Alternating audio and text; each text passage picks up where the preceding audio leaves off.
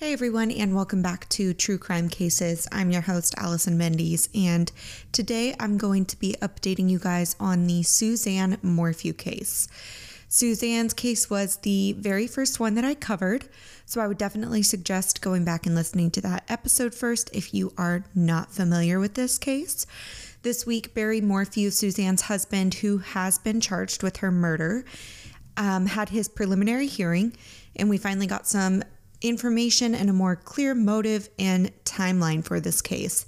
Information in this case has not been made public. It has not been readily available. Barry's arrest affidavit, which is reportedly 129 to 130 pages long, will remain sealed until at least September per a judge's ruling. So this is really the first time that we are getting any information on why Barry was arrested and what he was up to when Suzanne went missing. I want to preface this episode by saying that Lauren Scharf is incredible and is my main source for this episode. She was actually able to reserve a seat in the courtroom for both days of this hearing and was live tweeting everything since this hearing was not live streamed to the public. So pretty much all of this information is coming straight from Lauren. I've just simply put them in a timeline for you guys to better understand and to tell the story of what's unfolding here. So shout out to Lauren and thank you for that.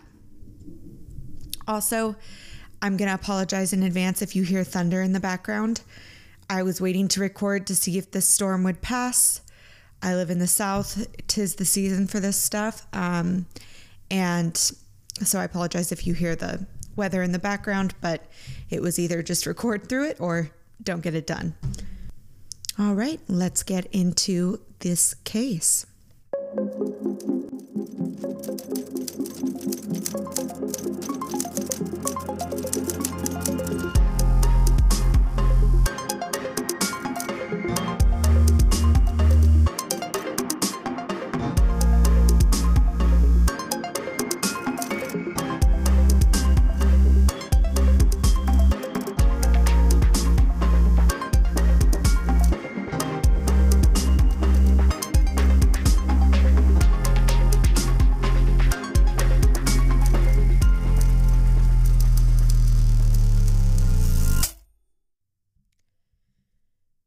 All right, so just as a refresher on this case, Suzanne Morphew was a 49-year-old mother of two daughters and married to her husband, Barry Morphew. She went missing on May 10th of 2020, which was Mother's Day. Barry was reportedly working in the Denver area of Broomfield, which is a little over 2.5 hours to 3 hours away from their home in Maysville, which is in the Salida, Colorado area, also Chaffee County, Colorado. Both of her daughters were out of town. One of them was unable to get a hold of their mother that day when they went to text her a happy Mother's Day and talk to her. So they called a neighbor to go check on the house and check on Suzanne. The neighbor said Suzanne was not there, and somehow the conclusion was drawn that she had gone for a bike ride. Like I mentioned, this is taking place in Salida, Colorado, which is in Chaffee County, and the population is under 6,000 people. The terrain is very mountainous, and it is said that Suzanne loved mountain biking. Barry was arrested on May 5th earlier this year, almost exactly 1 year to the day his wife went missing, and he is being charged with first-degree murder, tampering with physical evidence, attempt to influence a public servant, tampering with a deceased human body, and possession of a dangerous weapon. Now keep in mind, to this day, Suzanne's body has not been found, so everyone has been really waiting on this preliminary hearing and really wanting to know what's on that arrest affidavit to understand what exactly law enforcement has that makes them confident enough to be charging Barry with first-degree murder without a body. Okay, so now let's get into the information that was revealed over the past 2 days. First, they went over how law enforcement actually found Suzanne's bike. Now, according to Lauren Scharf, reporting for Fox 21 News, Deputy Brown found the mountain bike shortly after Suzanne had been reported missing. Upon seeing the bike, Brown immediately put on his body camera. The bike was found on Highway 50 and County Road 225 with no blood, no skid marks, no brake marks, no apparent sign of struggle, and no damage to the bicycle itself. Now, it was off the road a little bit, and I know that the front tire was facing down a hill. In this video, you can hear deputies yelling Suzanne's name in case she's in the area and within earshot. Maybe she got off her bike and went down the hill or something and was injured, fell. So they're calling out her name. Obviously, there's no reply. They can also be heard discussing how close the bike is to the Morphew home.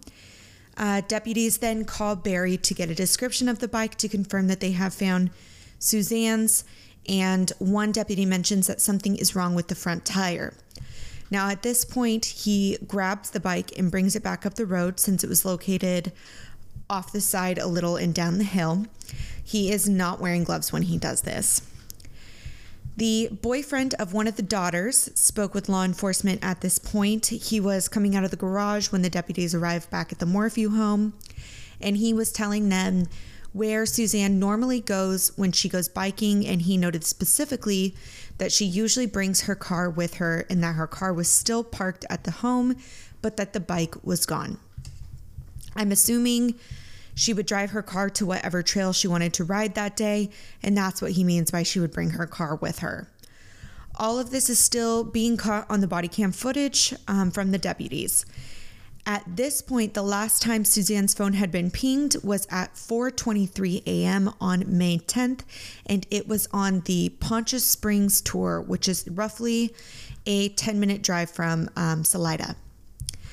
Now, body cam footage then showed Barry Morphew arriving at the scene at about 8:46 p.m. on May 10th. The very first thing he says when he gets out of his truck is, "Where was the bike?" followed by, "Was there a crash?" Now, a lot of people said that this struck them as odd, that he wouldn't first ask, did you find Suzanne? Have you found my wife? But just to remain neutral and play devil's advocate a little bit, he could have been and most likely was receiving information from law enforcement on his way to the home. And they had already called him and asked about the bike. And I believe that they had already told him that they had found it. So, I probably still would have asked, have you found my wife? But I can't really say that that's suspicious to me if he's in constant communication with law enforcement at this point. Now, the deputies then asked Barry what paths she might have taken or been riding, as well as if she was an avid mountain biker and experienced in doing this. And then they describe how they had found the bike to Barry. The deputy also asked people not to touch the bike with their hands and noted that Barry had touched the bike. Now, when Barry was later interviewed, he told law enforcement that Suzanne did go mountain biking regularly, but that it was a relatively new hobby for her. He also mentioned an RV park that was in the area that he found suspicious, that they might want to check out, and he brought up the possibility of a mountain lion attack. Now, on May 15th, Suzanne's helmet is finally found south on Highway 50, 10 meters off the road. This is roughly 8.4 miles from where Suzanne's mountain bike had been found. The helmet was not damaged, and inside was a piece of paper with her name, number, and family contact information. And this is a normal thing to have in your helmet in case you are ever injured or hit by a vehicle when you're mountain biking or, biking on the side of the road and someone finds you. Now, Suzanne would take a Camelback with her when she went biking, and this is just a brand of water bottle, or they have a bunch of different kinds. They've got those backpacks that have kind of like a straw coming out of it so that you can drink your water hands-free when you are doing things such as biking. And you can Google a picture of that for a better idea if you don't know what I'm talking about.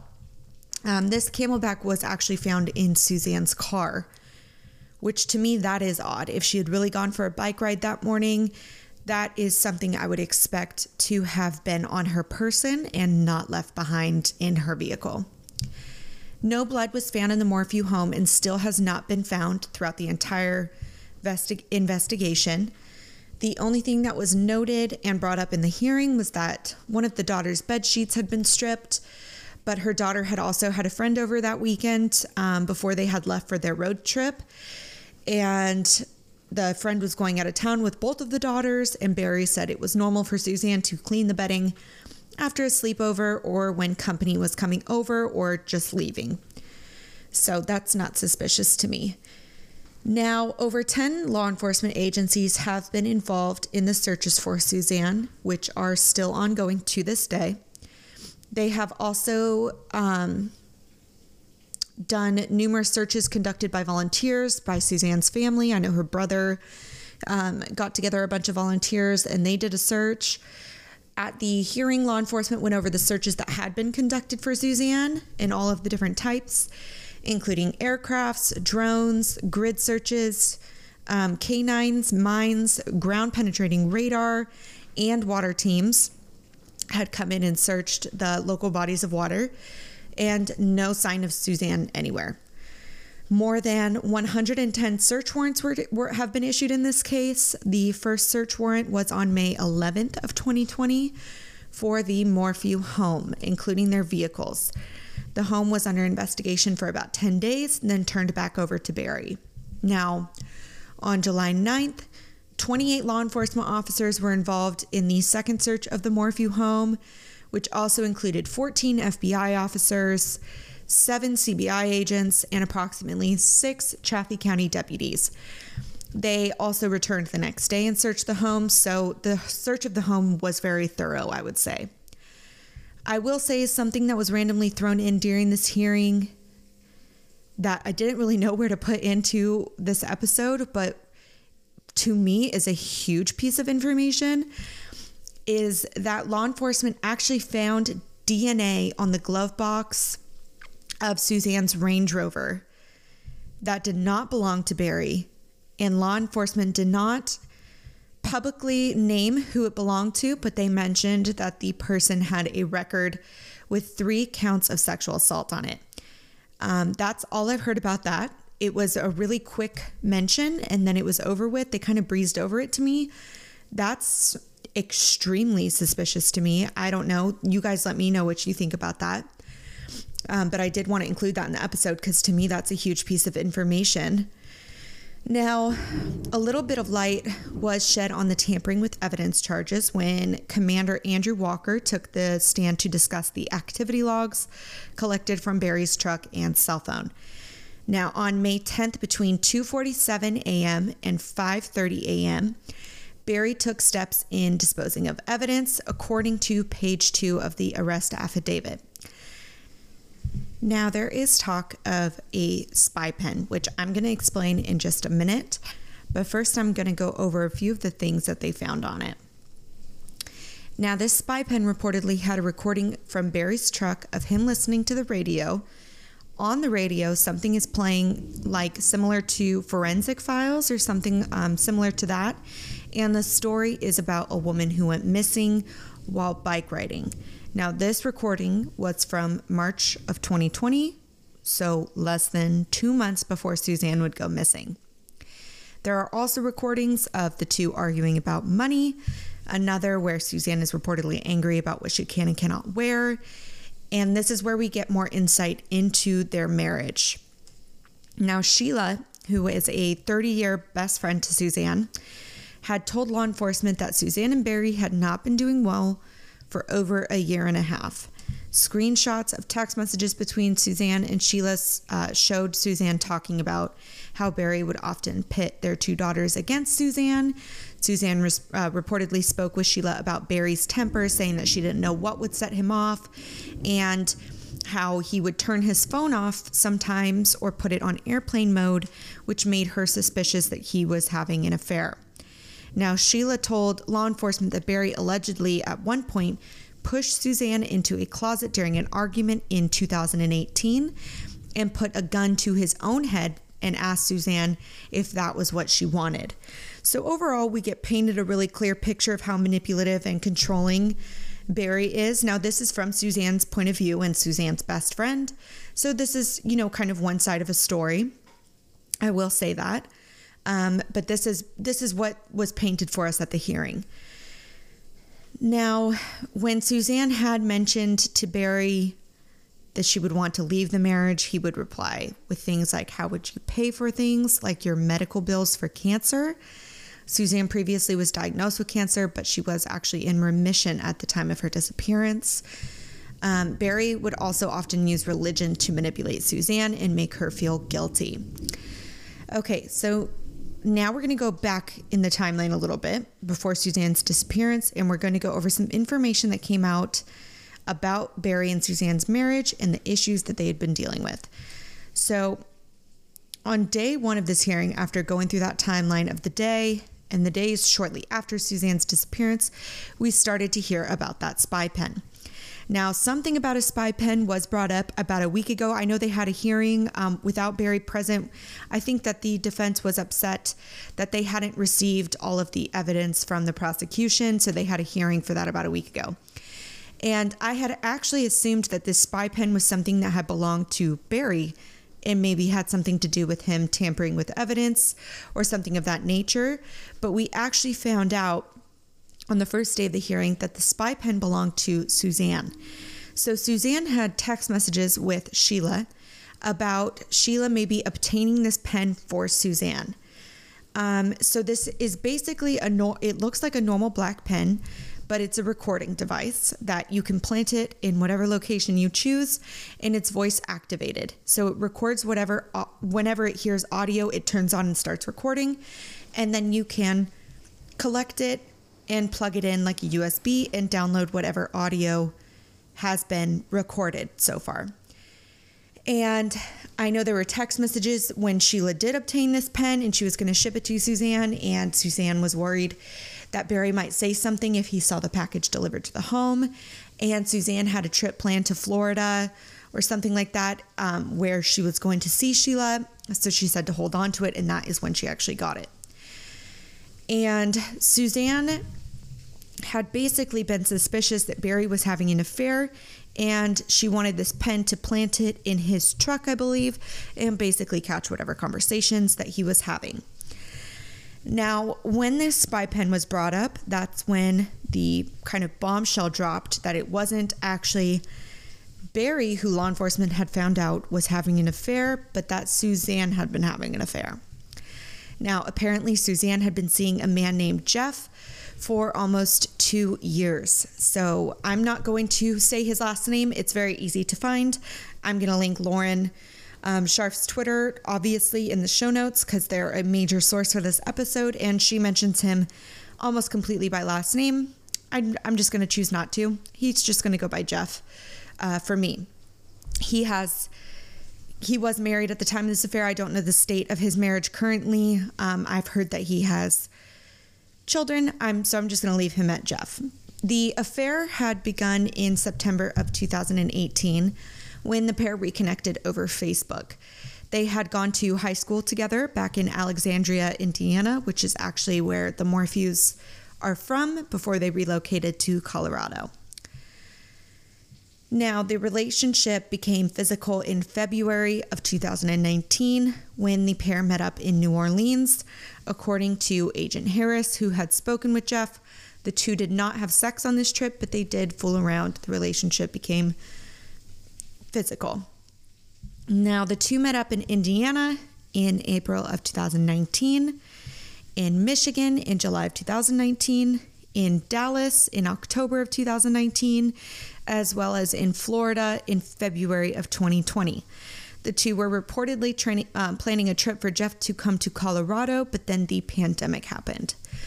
Overall, they visited each other a total of 7 times in 6 different locations.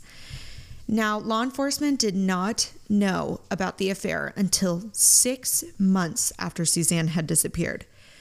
When they found the spy pen in her closet, it actually had recordings of her and Jeff on it. And I guess they had to listen to quite a few of the conversations to get an idea of who this guy was, because he wasn't really named in the recordings. And I know that there was one that happened to be about 5 hours long that mentioned where Jeff was living in Michigan, and I think they pieced it together from there. Now, Jeff did not come forward to law enforcement when he learned of Suzanne's disappearance, which was reportedly about a day after she went missing. I know a friend sent him a link. And like I said, Jeff is married as far as I know, and also has children from the marriage. So he says that he didn't come forward, and he actually ended up deleting a bunch of messages and stuff like that. And he said he didn't want to tarnish Suzanne's legacy by, with this affair.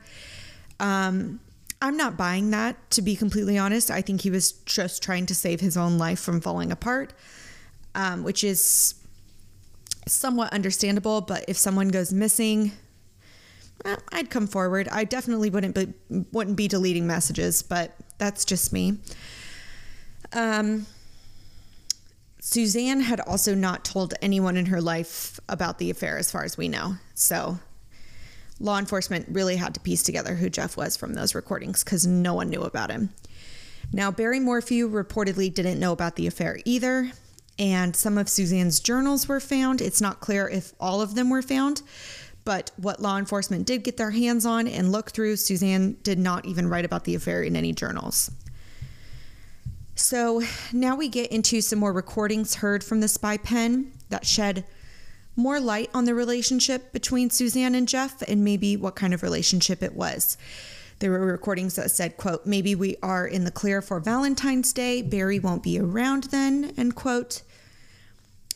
Where Suzanne could be heard on the recording saying that. Another said, quote, "Cannot live my life without you in it," end quote. And another one said, quote, "You are the sweetest thing I've ever known," end quote. Suzanne was saying all of this to Jeff.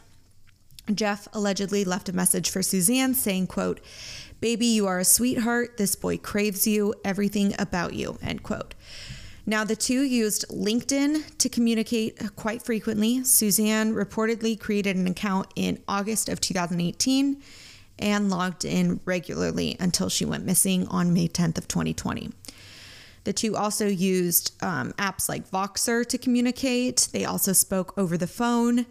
One of Jeff's daughters had actually used his phone to order pizza one night and happened to see text messages between her father and Suzanne while she was using the phone. And she reportedly told her older brothers and her uncle, and they obviously relayed that information to Jeff. And it's said that they had kind of a cooling off period between Jeff and Suzanne where there wasn't much communication, but by Christmas of 2019, they had resumed communication. And I think this is when they went to using different apps like Voxer. I know they used WhatsApp, and I think they stopped using normal text messaging at this point. Now, according to Agent Harris, reports of conversations between Suzanne and Jeff showed a point where Suzanne told him, that they needed to switch communication apps. And at one point, Barry had actually seen some messages between the two, but the extent of what Barry had seen was not made clear. So I don't think that Barry had a full understanding of what that relationship was. I think he might have seen her messaging him, and maybe they were more innocent messages, so Barry didn't think much of it. Barry doesn't strike me as the type of person that would be nonchalant about finding inappropriate messages with his wife and a man. So I don't think that what he saw was the extent of their relationship. Now, Suzanne was also concerned about what Barry might be able to access if he decided to pull phone records. And so that's when they switched to these other apps. Now, Suzanne's phone and her phone charger that she kept by her bed have still not been located by law enforcement. They do not have it, so they have been using her latest iCloud backup as well as phone records from the phone company to compile this information. According to Harris, Jeff was the one who actually had gotten Suzanne interested in mountain biking, and they talked like lovers. Harris also said that the two called each other soulmates, sent each other explicit photos, and had even both spoken of marriage from each side. The two apparently spoke about living in Ecuador at one point, with Jeff pointing out that it was a cheap place to live with good health care because Suzanne obviously had health problems with cancer. And on December 27th of 2019, Suzanne allegedly researched language schools in Ecuador. Now, Jeff himself had told law enforcement that he does not believe that Barry knew about him. He said, quote, "If he knew about me, he would have came after me. I just don't think he knew that Suzanne and I were together," end quote. Later, when asked what Jeff was doing May 9th and 10th, he said he was in Michigan, which is where he lived. He reportedly went to a hardware store for a dock project that he had been working on to buy some supplies, which checked out with his credit card statement. And I believe that his phone pinged in Michigan as well, which is a 3-hour plane ride or like a 20-hour drive from where Suzanne was. So that's his alibi. Now, on May 10th, Jeff wished Suzanne a happy Mother's Day and said that he knew it would be hard for her because she missed her own mom, but Suzanne never responded. And on May 11th, he messaged her again, wishing her well for her cancer treatment that day, and she did not respond to this message either, and that was allegedly the last text message the last message at all that Jeff sent to her. Now, Suzanne also allegedly opened up a secret bank account with Green Dot Bank and Royal Compass Management in April of 2020. And I believe that's almost like a prepaid sort of debit or credit card where you load it up with money first and then you can spend it. And this was just kind of mentioned in passing. They didn't stick around on this for a long time, but at this point, I realized that the defense was going to start painting a picture of Suzanne running away from her life, basically. Agent Harris had also spoken about a conversation between Barry and one of Suzanne's good friends, Holly Wilson, where Barry had been accusing Suzanne of sleeping with a man in a basement in November, and that he allegedly told Holly, quote, "If I find him, I will shoot off his balls and shove them down his throat," end quote. Holly said that when she asked Barry what was the last thing that he had said to Suzanne before she went missing, she remembers that he kind of stumbled over that question and had a lot of hesitation and didn't exactly remember. Now, on day 2 of the hearing, we hear about some text messages between Suzanne and Barry, and these are very important. And she reportedly texted him and said, quote, "I'm done. I could care less about what you've been up to for years. We need to figure this out civilly," end quote. This message was sent on May 6th of 2020. Barry responded, "I promise you," quote, "I promise you, you are wrong about all of the crazy thoughts about me. Why would I want another? Only a fool would stray from an angel like you," end quote. Now, apparently Barry had deleted these texts on his phone, but law enforcement had found them. I'm assuming they found them on Suzanne's side of the records or from her iCloud. Now, this text message was a significant step for Suzanne, according to Agent Harris and according to her friend Sheila, because Suzanne had not ever come out and straight up said, "I want out of this marriage, I'm done," until this message was sent on May 6th. Now, on May 7th, Barry texted someone about getting a new truck and attempted to call Suzanne's father, whose name is Gene. On May 8th, Suzanne started a list on her phone that was 50 reasons why she wanted to leave the marriage. She was worried about women on his Facebook, I guess, the cameras that were in their garage, Barry accusing her of having a boyfriend, that he was onto her affair. These were just the reasons listed in this note. And on May 8th at 9:28 a.m., Suzanne sent a message to her sister about how Barry was abrasive and abusive. That night, Suzanne sent a picture of Barry outside of a pizza shop to their daughters who had been on a road trip in Utah. And between 8 and 9 p.m. on May 8th, Suzanne's Facebook codes were reset, and she requested a total of 23 people on Facebook, 20 of which were men, which I find very odd, and so did the investigators. They actually asked Barry if that had been him and not Suzanne on her Facebook, and he denied that. But that's really weird to me that the codes were reset and then a bunch of men were requested. I just don't like the way that looks. On May 9th, her and Barry exchanged a few texts about possibly going on a hike, about getting new summer tires for the Range Rover, and I know that she mentioned something about the hot tub to him. And on May 9th, Barry's phone pinged near the river behind his home from 11:50 a.m. to 12:50 p.m.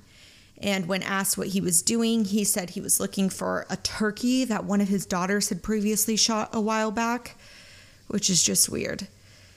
Barry left his home again around 1:38 p.m., and that's when Suzanne sent a photo to Jeff at 2:03 p.m. saying, quote, "Guess who is alone again?" End quote. This photo is the last proof of life that we have for Suzanne. So now we get back into the data that was taken from Barry's truck and phone. At this point, former FBI agent takes the stand named Johnny Grusing. He specialized in terrorism, violent crime, and he was a part of several no-body homicide cases up until his retirement, which was just 2 weeks ago. Now, Grusing was asked by the Chaffee County Sheriff's Office to interview Barry because he also had behavioral analysis experience, and Grusing also investigated Barry's cell phone and was asked to find out where Barry was on May 9th and 10th. So there is a lot of detailed information here. I am going to be as detailed as possible on this truck data and the phone data, and I hope that I'm able to do so without confusing you guys. But like I said, I'm going to link all of these tweets below so that you can read through them yourselves and maybe get a better idea. Okay, so on May 9th of 2020, the data from Barry's truck was consistent with what Barry had told law enforcement. He went to Tailwind's property around 11 and then went home around 11:30 a.m. to eat veggie soup with Suzanne. He allegedly left around 1:30, made a few phone calls, and checked out a job at Kim's Gyms in Salida. And don't forget that from like 11:50 to 12:50, he was behind his house at the river looking for the supposed turkey or whatever. He then returned home around 2:44 p.m. And when Barry returned home, Suzanne was sunbathing and sending pictures of herself to Jeff, which she had sent that picture to him at 2:03 p.m., which is the last proof of life that we have for her.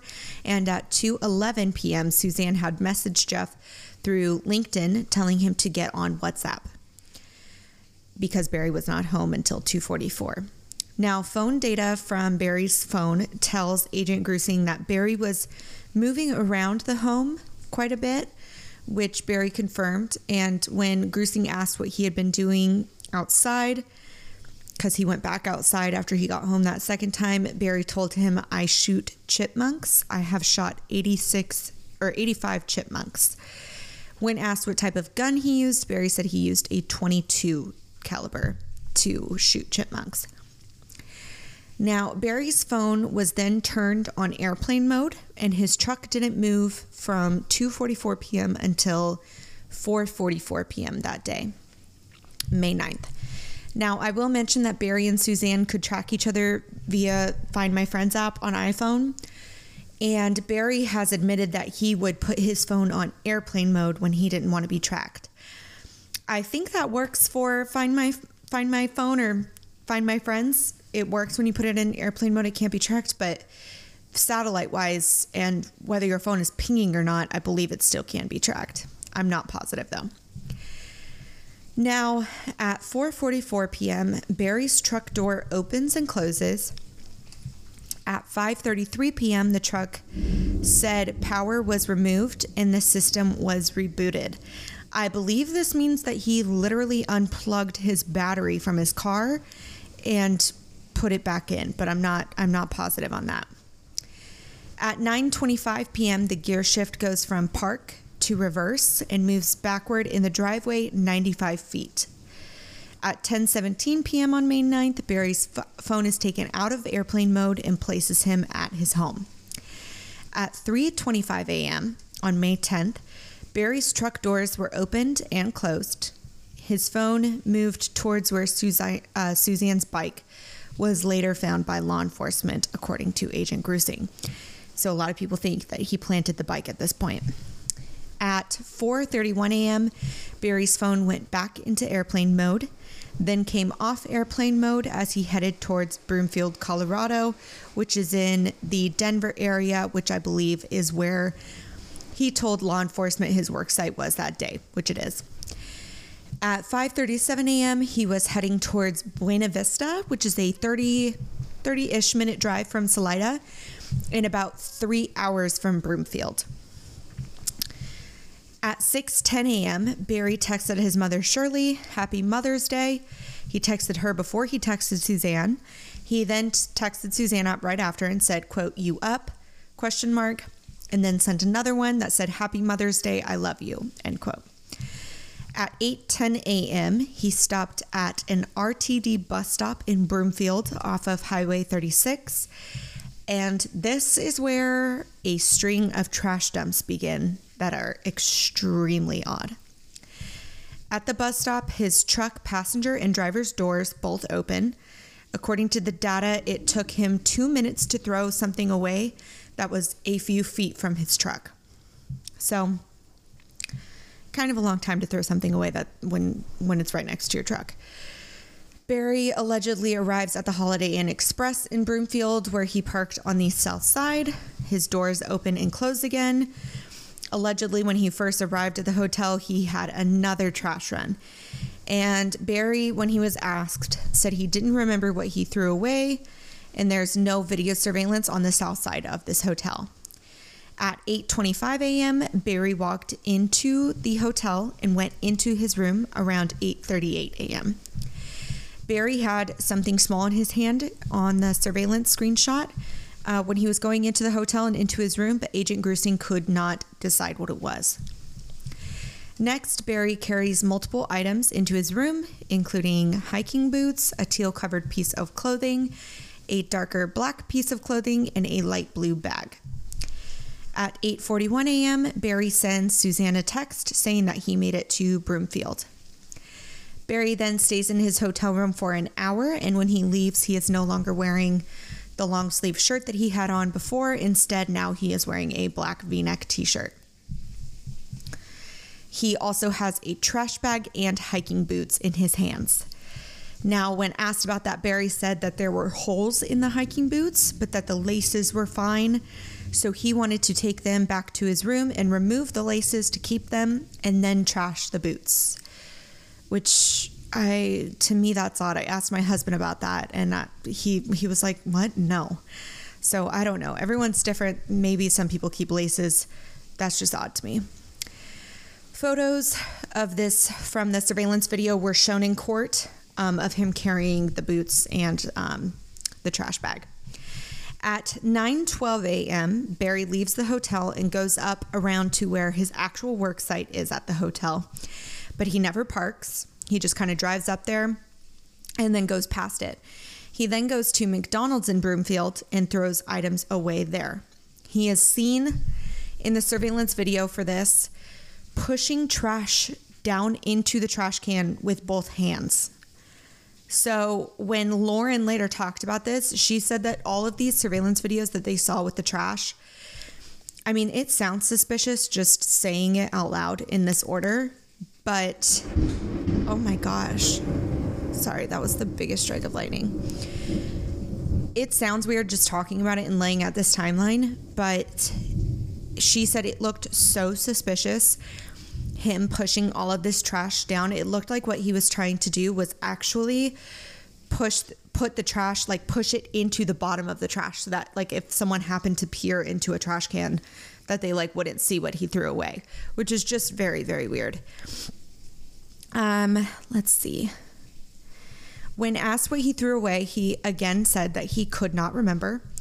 He then went to a car wash and a men's warehouse parking lot.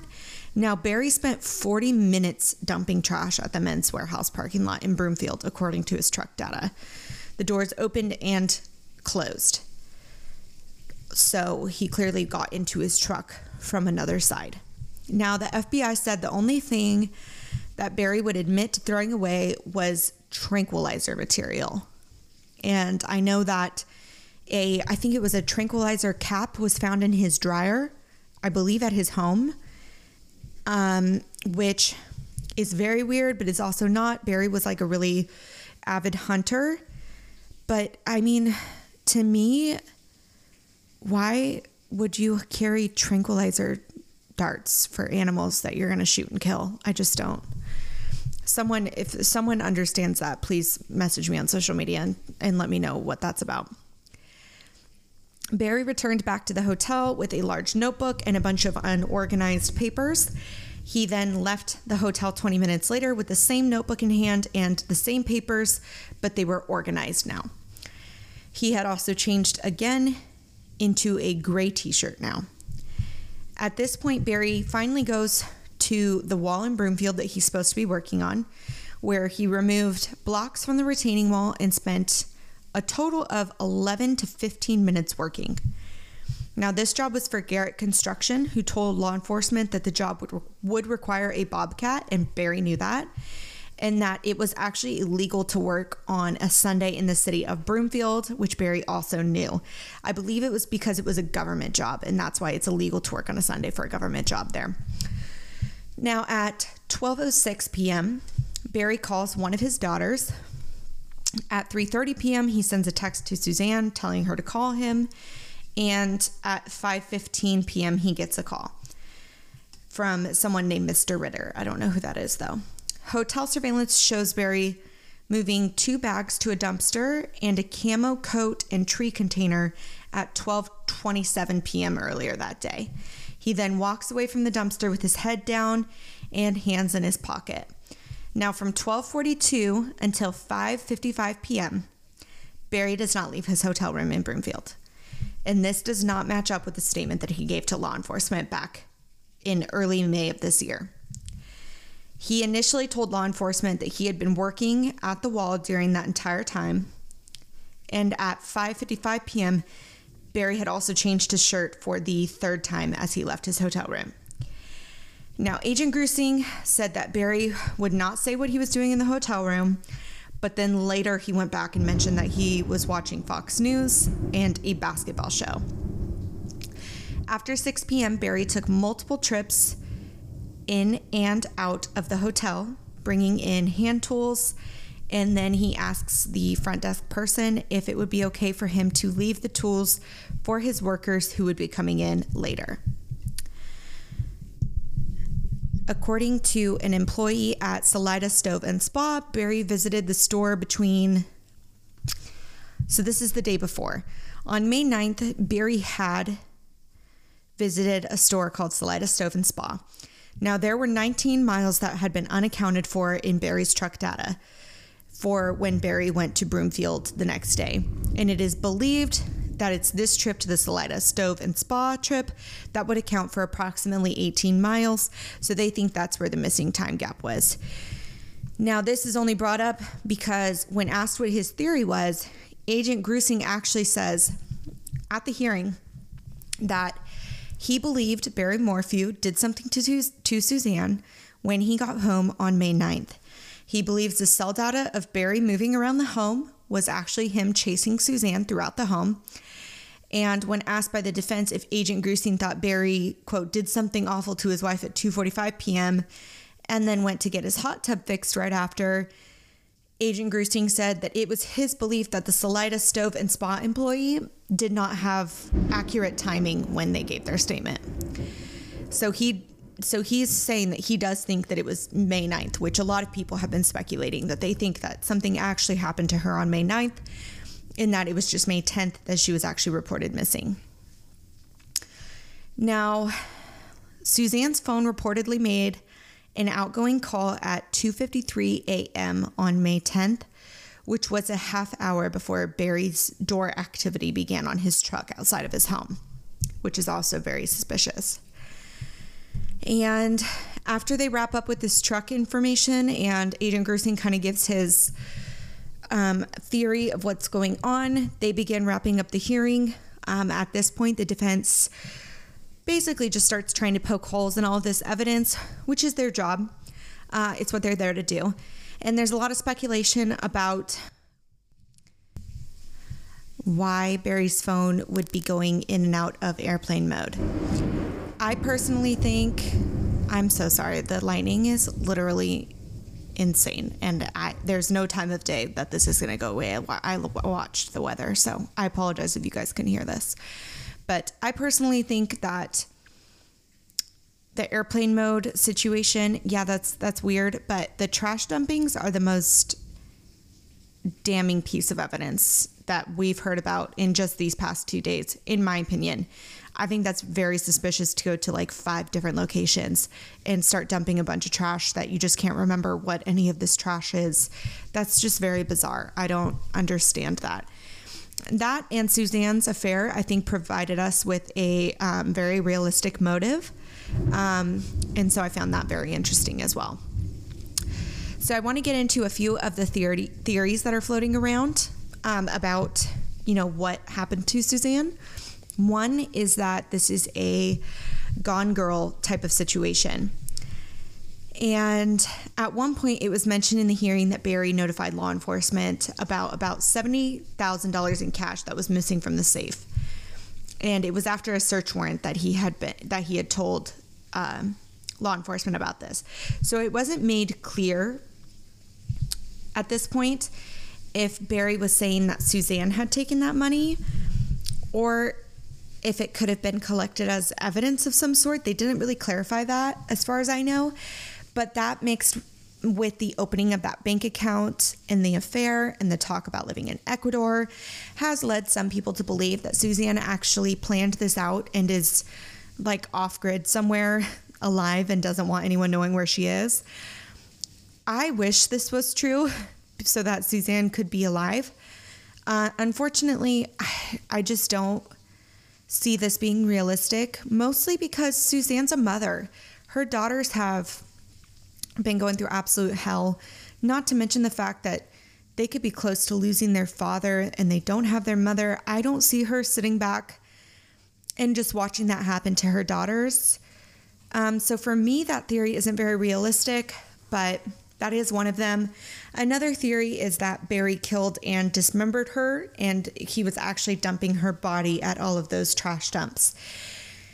Now, I can see why people would think that, but to me, this is just not realistic because of how much of an emphasis law enforcement has put on the fact that no blood evidence has been found in the home or in any of the vehicles.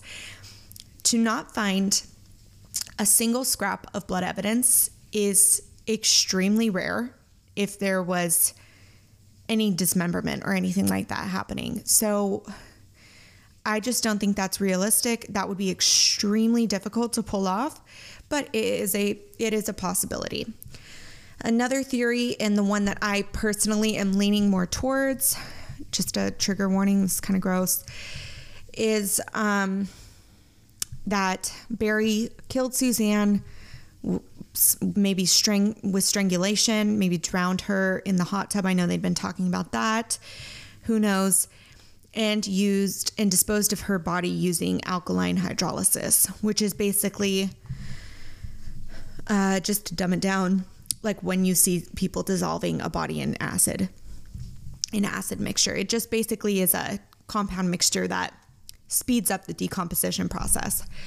And I believe that he was getting rid of evidence at those trash dumps and that he was doing that to Suzanne's body during those hours where he did not leave his hotel room and wouldn't really be clear about what he was doing that entire time. That's my personal opinion. Obviously, that's just conjecture. I just want to make that very clear. This is speculation. There are alternate theories about the DNA found on the glove compartment of Suzanne's Range Rover. Who did that belong to and how did it get there? That is very fascinating to me, and I really can't get over that until I hear an explanation for it. I really am dying for them to identify that person. That's very, very weird to me. Others have obviously pointed to Jeff, her lover. However, I believe law enforcement has gone down that road and has corroborated his alibi. So personally, for me, I don't see him as a possibility. I think law enforcement has ruled him out. I just want to be very clear. This is all speculation. There's no evidence that's been released to point to any of these theories.